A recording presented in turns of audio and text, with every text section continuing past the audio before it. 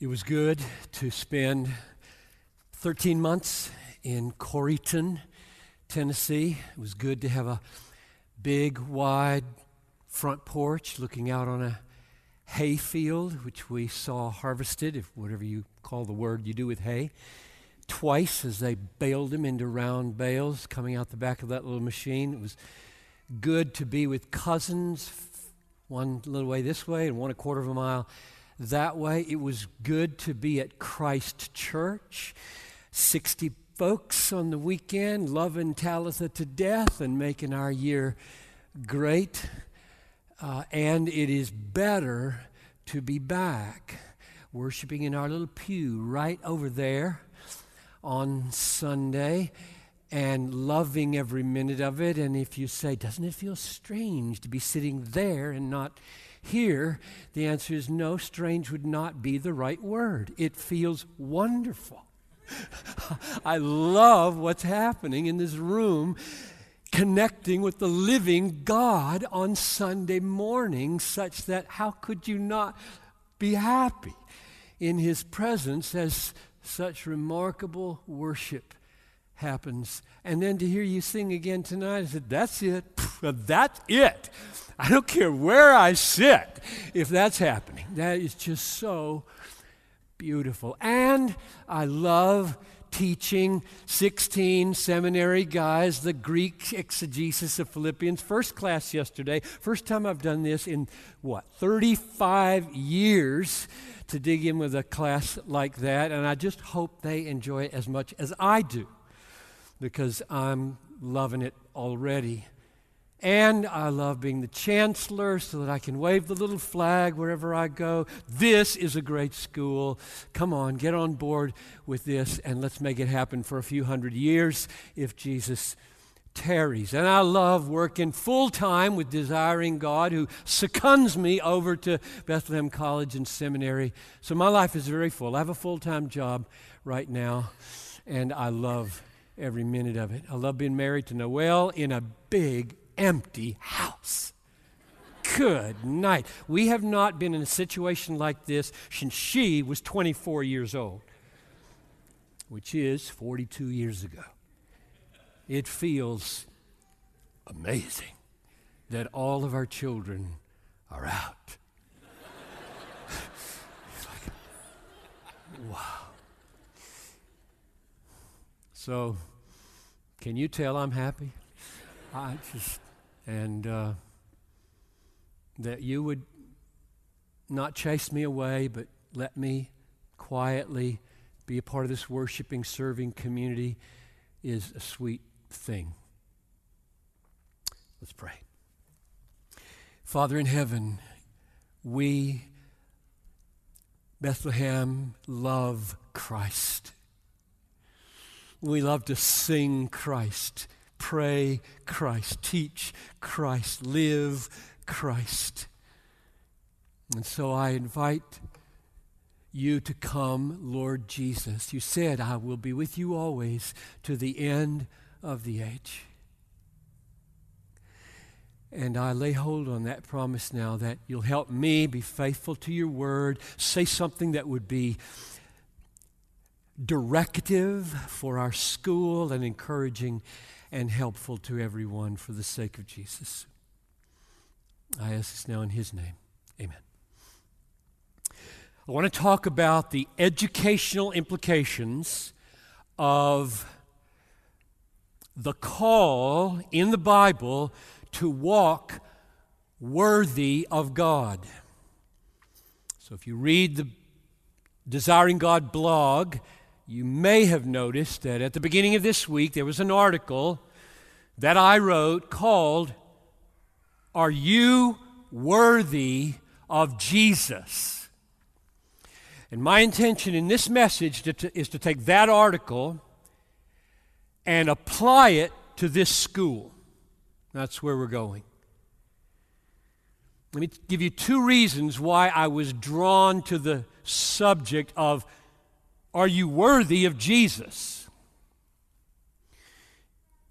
in relation to this school? Reason number 1, the more I think about the implications of being worthy of God, worthy of the Lord, worthy of Jesus, worthy of our calling, worthy of the kingdom, the more the implications ripple out concerning education. I'll spell out 3 of those. Second reason, we live in a time in at least little pockets of evangelicalism where the doctrine of sanctification is controversial, and the question of whether justification by faith alone, apart from works of the law, impedes the moral effort to be a pure and holy person, or releases power to be and to pursue moral purity, is up for grabs in a lot of people's minds. In the spirit of our time, is it appropriate to minimize or to highlight statements like this? Strive to enter through the narrow door, for many, I tell you, will seek to enter and will not be able. If you live according to the flesh, you will die. But if by the Spirit you put to death the deeds of the body, you will live. In your struggle against sin, you have not yet resisted to the point of shedding your blood.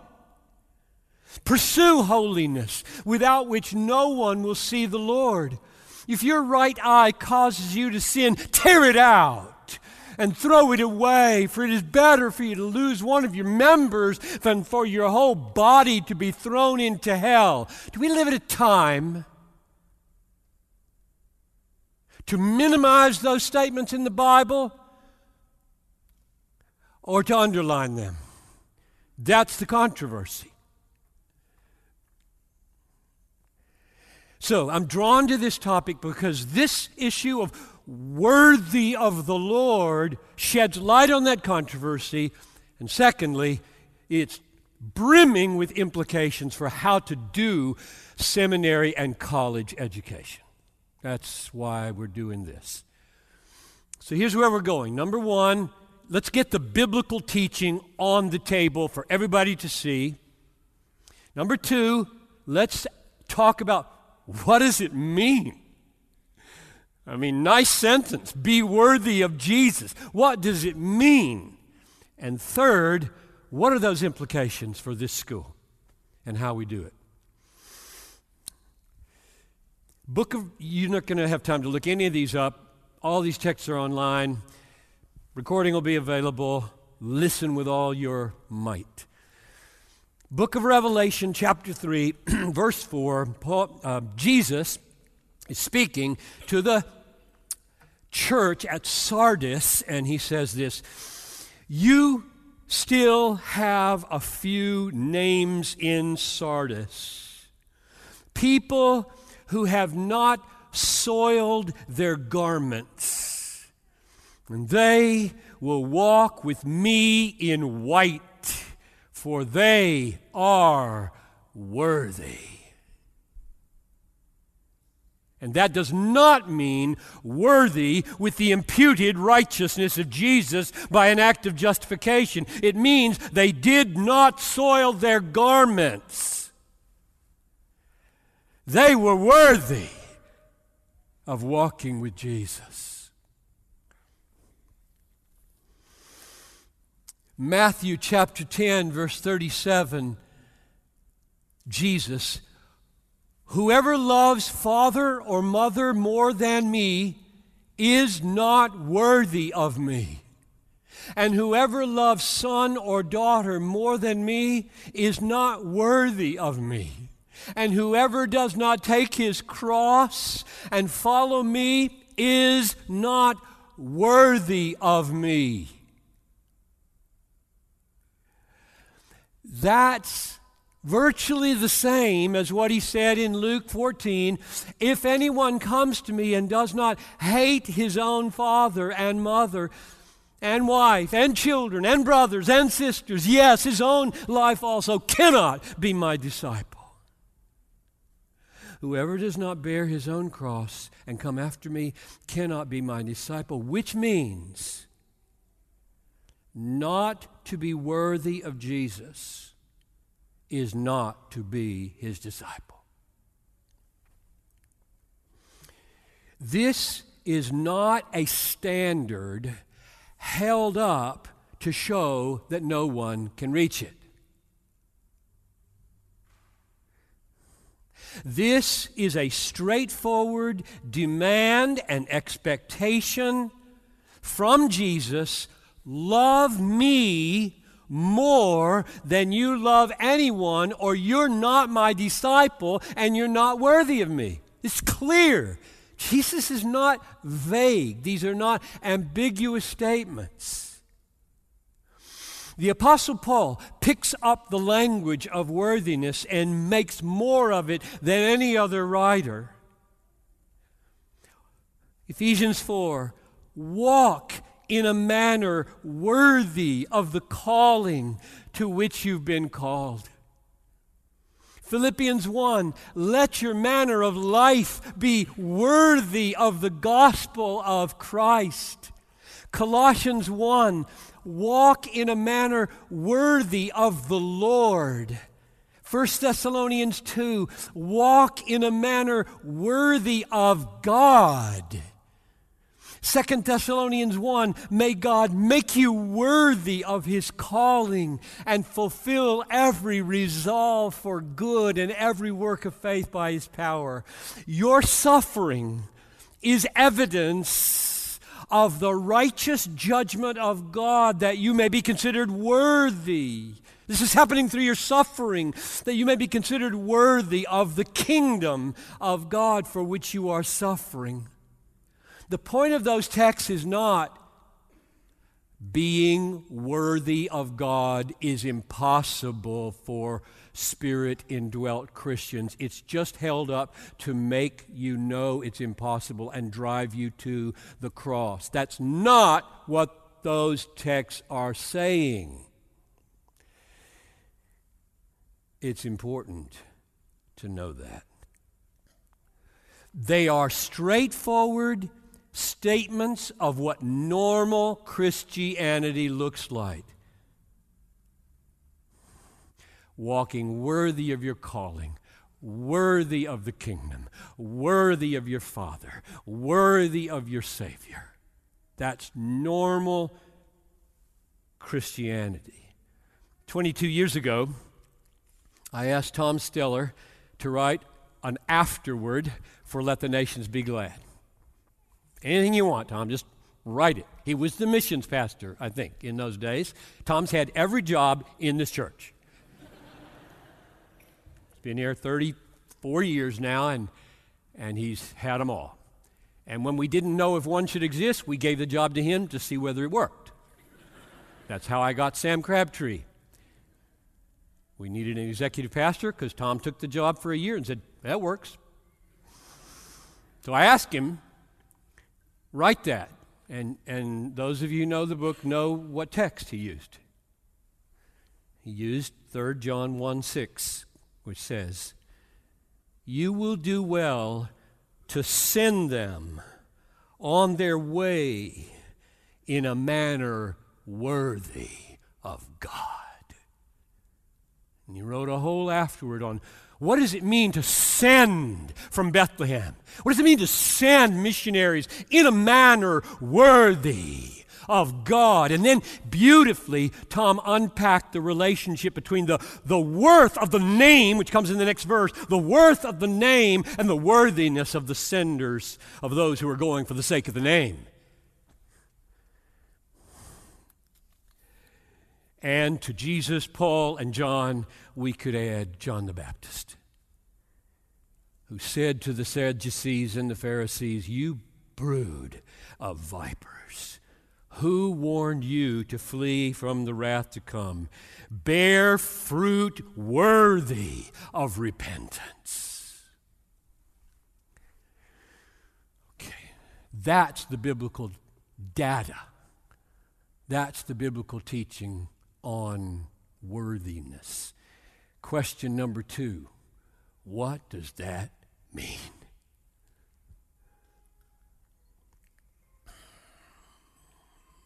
What does it mean to be worthy of Jesus? If you love mother or father more than me, you are not worthy of me. What does it mean to be worthy of Jesus? What does it mean to walk worthy of God, worthy of the Lord, worthy of the kingdom, worthy of the calling? What is this worthiness that we must have? What complicates things, as you know, is that there are other passages of Scripture where our unworthiness is highlighted. When the centurion said to Jesus, "Lord, do not trouble yourself, for I am not worthy to have you come under my roof," Jesus said, "I've never seen faith like that in all Israel." He liked those words. Yes, he did. At the heart of faith is that. I am not worthy to have you come under my roof is a good thing to say. Well, that complicates things.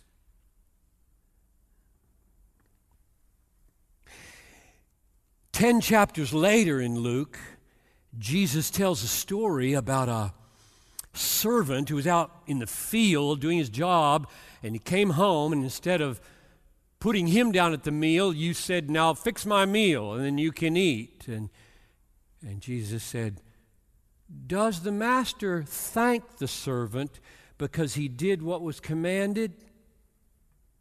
So also, when you have done all that you were commanded, say, we are unworthy servants." When you've done all that I have commanded, still say, we are unworthy servants. And John the Baptist said, "He who comes after me, the strap of whose sandal I am not worthy to untie." So, this is why our school exists, to figure this out. This is what we teach men and women to do.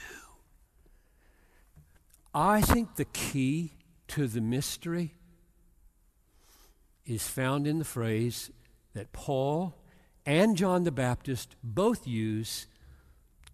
Paul in Acts 26:20 and John the Baptist in Matthew 3:8, where they both say, "Bear fruit worthy of repentance." Because that can't mean the fruit earns repentance or merits repentance or deserves repentance. The repentance is already there, bearing the fruit of the deeds that are worthy. There can't be any thought of the word meaning, oh, if you're worthy of blank, you deserve blank, you merit blank, you earn blank, won't work. Right? Won't work. Worthy of repentance can't mean I just bore the fruit of repentance and therefore became meritorious of having it. Doesn't work. It just produced the fruit. The tree is repentance, and the fruit are the deeds worthy of the tree. Doesn't mean merit, deserve, earn. Worthy of repentance means repentance is so worthy, so valuable. Repentance has such worth that the fruit it produces shares in the worth.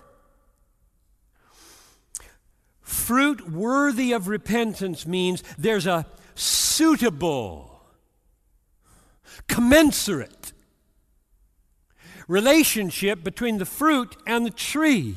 The value of the tree and the value of the fruit have a commensurate relationship. It's fitting. This is a fitting fruit for that kind of tree. And if that tree is super valuable, what would this fruit have to be in order to show that?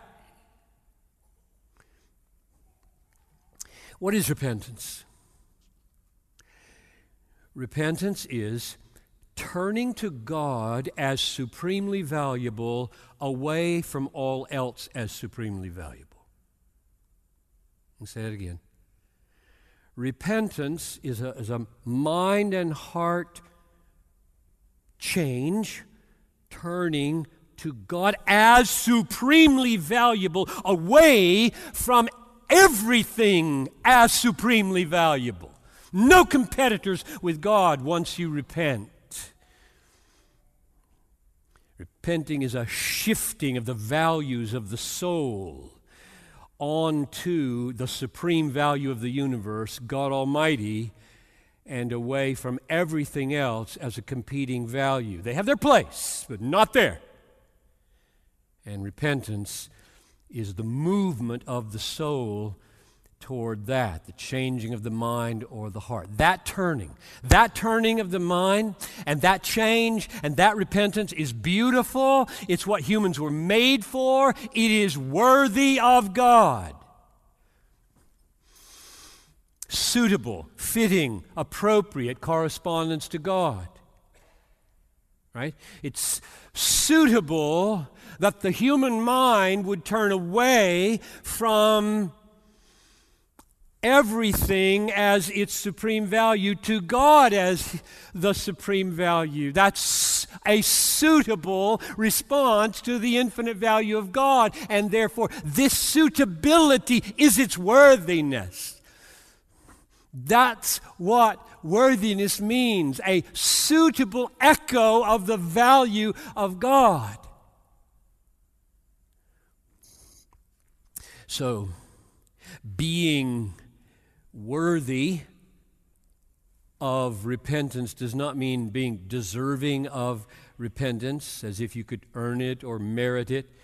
It means an appropriate, suitable, fitting response to the worth of repentance, which is a suitable response to the worth of God. Which is why the ESV translates perform deeds in keeping with repentance. You won't even see the word worthy in your translation. I had to change it because it's the same word everywhere. In keeping with means the translators said, and they're right, to be worthy of repentance means to be in step with it, in sync with it, a proper reflection of the value of it. When Nixon resigned in 1975, what did it mean to say he was unworthy of the presidency? What does that mean? Or put it the other way around, what did it mean to say he was not worthy of his office? This shed enormous light for me on this biblical issue, because I saw right away, oh, this is really an odd use of language. It's true in Greek, it's true in English. We say he's worthy of the presidency, not when he has great worth, but when he honors the great worth of the office. Right? That's the way we use the language. It's odd. We say, you are worthy of the office when you are behaving in such a way as to show that the office is worthy. It's the office that has massive value. Either you are worthy or unworthy of that by whether you act in a way that shows that. That was very helpful for me. He failed. What did he fail? He failed to see, and he failed to feel, and he failed to embrace the superior value of the office over his sinful behaviors. Now, let's apply this to Jesus' words, see if it works. Jesus said, "Whoever loves father or mother more than me is not worthy of me." And I'm now inferring, he doesn't mean is not deserving of me, is not earning me, is not meriting me, all of which are true. That's not what he's saying. Because that's not what the phrase means in that kind of construction. When Jesus says we are not worthy of him if we treasure our parents or children or self more than him, we're not worthy of him if we cherish something else more than him, he means he is of infinite worth. Like the presidency. Far above parents, far above children, far above self. He is of infinite worth, and there's a commensurate response to that. What? Prefer him. See him that way. Savor him that way. Embrace him that way. That's fitting, commensurate, suitable, worthy. It calls all attention to his worth as we treasure him, embrace him, love him over everything. That's being worthy of infinite worth. So here's the most important sentence I'll give you, I think. Our passionate preference for Jesus' worth is our worth. That's the key sentence in this message. Our preference, embrace, treasuring of Jesus as supremely valuable is my value.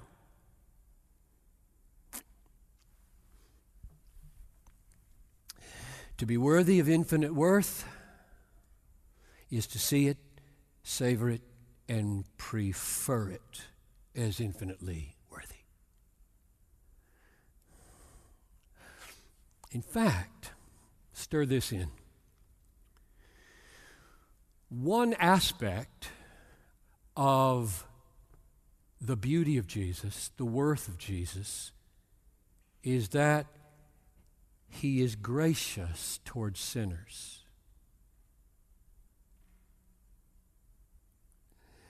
In fact, we would rank the glory of his grace just about at the top of his beauties and the things we value about him.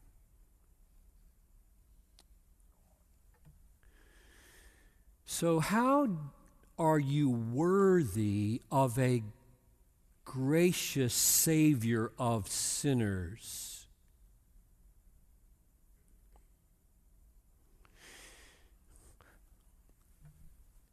Being worthy of a gracious Savior of sinners would necessarily include the confession of your unworthiness.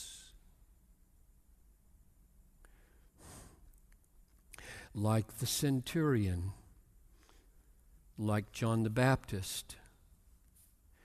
You become worthy of grace You become a suitable beneficiary of grace when you see your need for grace and embrace the infinite value of the gracious one as your supreme treasure. Therefore, woven into your worthiness is a profound sense of unworthiness.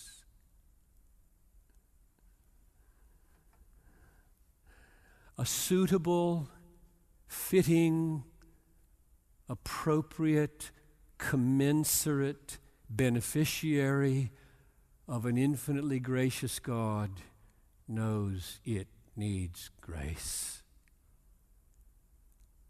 and embraces Him as infinitely valuable, more than anything in the world, and thus becomes worthy of a gracious one. Jesus confirms this. I keep asking myself, am I on the right track here? Am I tracking with Jesus? See if this doesn't confirm it. He told a parable of a wedding feast. Remember? Matthew 22. The kingdom of heaven may be compared to a king who gave a wedding feast for his son. And he sent out his servants to call, to invite those who were invited to the wedding feast. Come freely. You don't earn this. Come. It's open. Ho, everyone who thirsts, come to the waters. You who have no money, come buy and eat without money and without price. Come and enjoy the supreme pleasures of my son's wedding. And they wouldn't come. Why?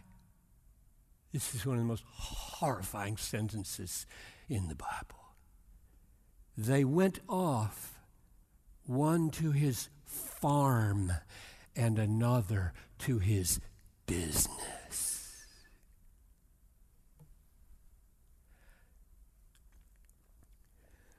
And the master of the feast said to his servants, "You go beat the bushes. We're going to fill this house." You get to every people group on this planet. You get to the poor. You get to the lame. You get to the blind. You get to the helpless who won't argue that they got better things to do than my feast. You go get them. But before he said that, you know what he said? Here's what he said. The wedding feast is ready, but those who were invited were not worthy. What does that mean?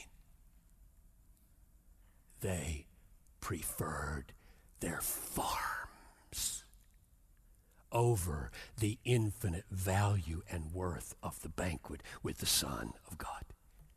Millions of people in America like that. So, what does it mean to be worthy of the feast? Want the feast. See the feast as way better than a farm, way better than a business. Isn't it exactly the same thing Jesus said? If you love mother or father more than me, you're not worthy of me. Here he just says, if you love farm or business more than me, you're not worthy of me. Meaning, I invited you to come to the greatest pleasures in the universe with my son, and you preferred refuse. That's the definition of unworthy. Don't recognize worth. I'm infinitely worthy. Not to see and savor and prefer my worth is the meaning of unworthiness. And to see it, savor it, want it, embrace it as a desperate sinner who loves grace is to be worthy of it.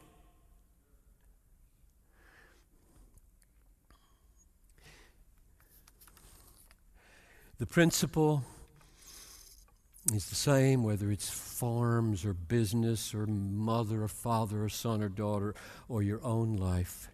Worthiness of the feast, worthiness of God, worthiness of the Lord, worthiness of the kingdom means to prefer Him over everything. Now, if we had time, we could go one by one, and oh, the light that would shine.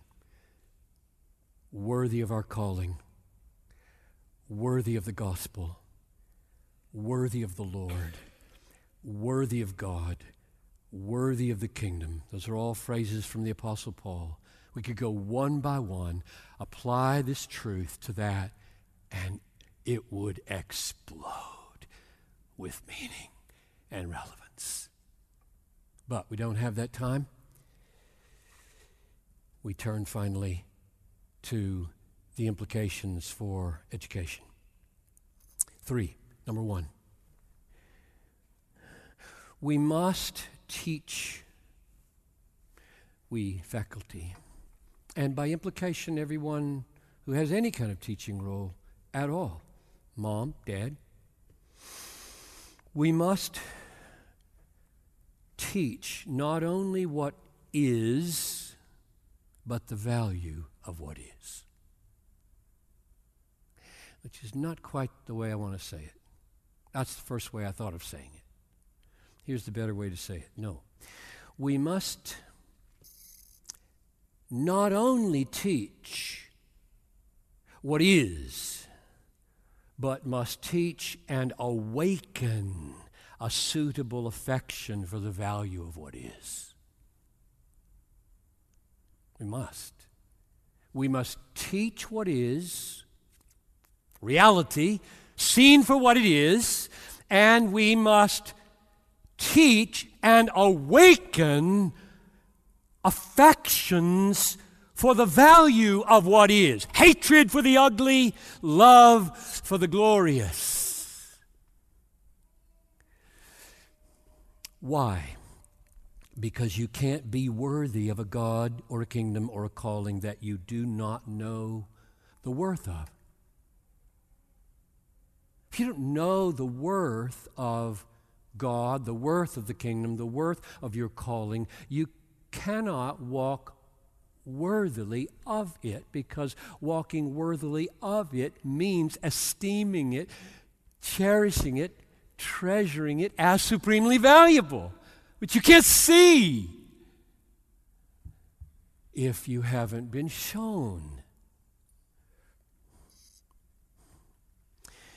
Walking worthy means that an intellectual, an emotional, and a behavioral life suitable to the worth of God, suitable to the worth of the kingdom, suitable to the worth of your calling is what you live. You cannot walk worthy of a God you do not know and feel to be infinitely worthy.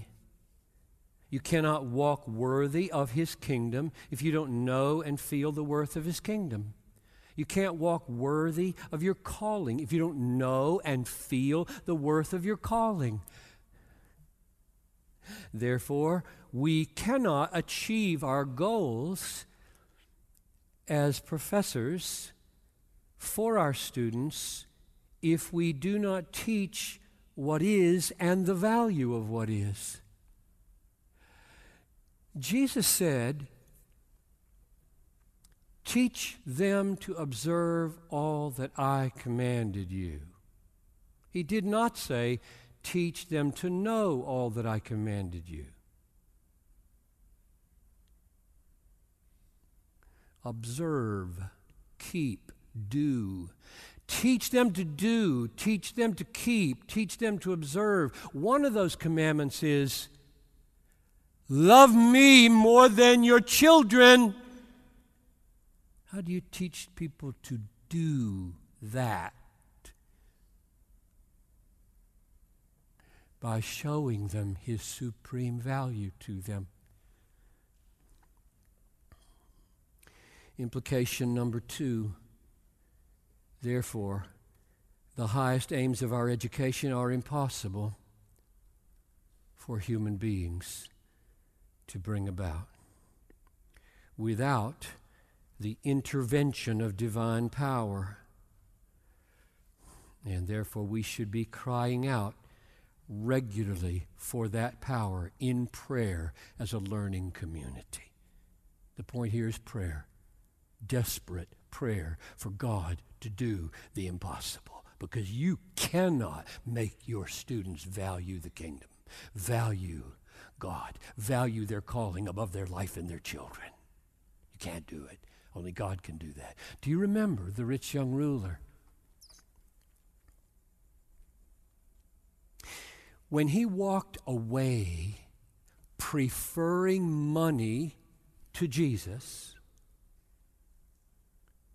Jesus said, "It is easier for a camel to go through the eye of a needle than for a man to prefer God over wealth." That's my paraphrase.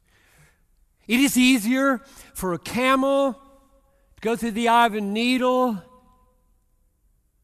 than for a man to treasure God more than $1 million.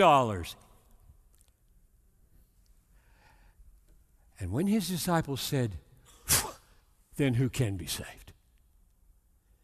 Jesus didn't make it easier. He said, "With man it is impossible, but not with God. All things are possible with God." It is possible for a man to love God more than money, if God does it. It is possible to see him better than $1 billion, to feel awesome satisfaction and desire in him forever when you're offered the world. Yes, it is possible. But only because it's a miracle that God works. Which means, if that's one of our goals at Bethlehem College and Seminary, which it is, we can't do it. So when I got Tom's email yesterday that we would be meeting at 12:45 today to pray for our students, I knew where I'd be. I got 16 guys. I don't know them well yet. Some of them are here. I don't know where they are spiritually. I do know some of what they'll be up against in the next 50 years. And I know that if they don't value God, Jesus, the kingdom, and their calling more than their wives and their children and their health, they won't make it. Because they will be unworthy of God. Therefore, my goals for them are impossible. So it means I will hold up the supreme value of Jesus, and I will pray like crazy that God do what I can't do. Number 3, and closing. Since walking worthily of God, worthy of the kingdom, worthy of our calling means seeing and savoring and showing and embracing and preferring the supreme worth of God and the kingdom and our calling, this educational community should be a worshiping community, corporate worshiping community. Why? The essence of worship is a passionate preference for the worth of God over all things.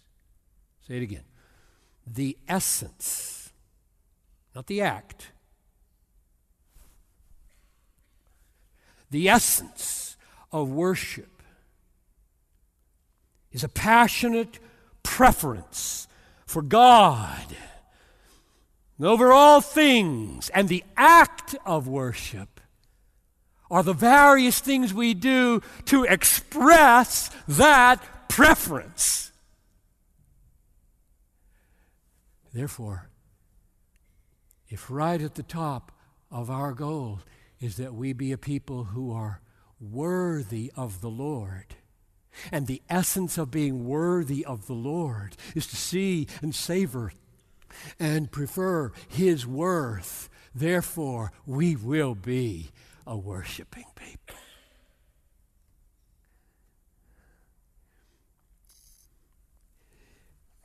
Last sentence.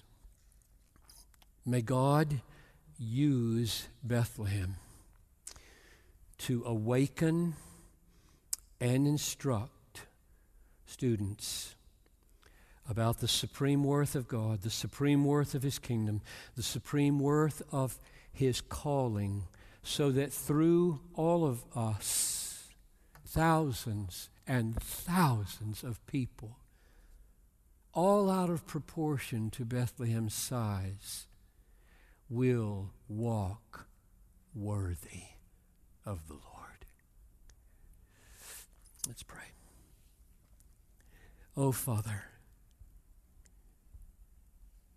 thank you for your holy word. Where would we be in beginning to understand what life is had you not spoken in this book? So thank you for the book. Then thank you for being a God of great grace towards sinners. Thank you for sending Jesus into the world and displaying in human flesh the most beautiful and most glorious value in the universe, namely yourself. And thank you for the Holy Spirit who has quickened our dead, blind souls so that we have seen and we savor and we prefer you over everything.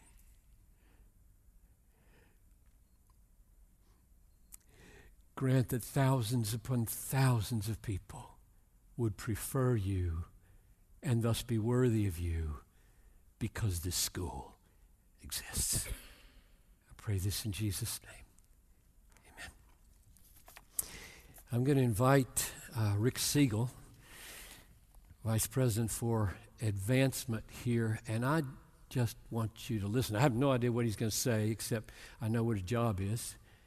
And I want to underline what you're going to say before I hear it, because I love this school.